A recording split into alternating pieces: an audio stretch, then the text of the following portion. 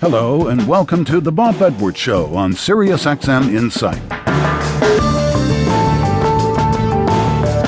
We'll hear the music of the American Spiritual Ensemble, 25 voices dedicated to preserving a distinctive form of American music, the Negro spiritual, music first created by slaves with African roots and biblical text. The American Spiritual Ensemble was founded by Dr. Everett McCorvey in 1995 and is based in Lexington, Kentucky. Its members are mostly music scholars and opera singers from companies all over the world. And when I was forming the group, I had in my mind the idea of getting 25 opera singers together and singing this great music with so much power. And the beauty of the music is already powerful. The words of the music, powerful.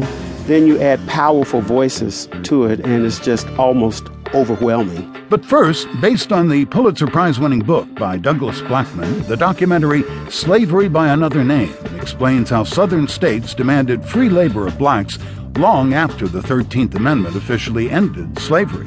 Sam Pollard, the director of the documentary, joins me to explain how black people were locked up for phony offenses and then used as convict laborers. The other thing that's really fascinating about this period of history that was uncovered through the research of Douglas Blackman is that where if a slave tried to run away and they were brought back and recaptured, they may get beaten, but the slave masters didn't want to have them die because they needed them. They were the people that worked the plantation.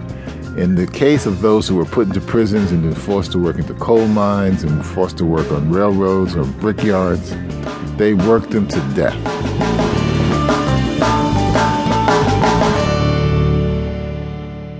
With the end of the Civil War and the passage of the 13th Amendment, 4 million former slaves could start new lives under the promise of freedom. But this idea that slavery ended with the Emancipation Proclamation is one of American history's most celebrated lies. Labor laws and practices that arose after emancipation effectively created new forms of slavery in the South that persisted well into the 20th century. The book and the documentary Slavery by Another Name explores this little-known history of forced labor. The Old South and what was quickly becoming the New South could not proceed without the work of African Americans. But if you had something for free in the past, you don't necessarily want to pay for it now.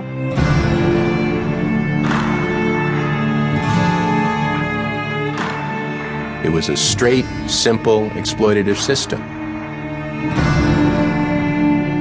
There was only power, there was only force, and there was only brutality.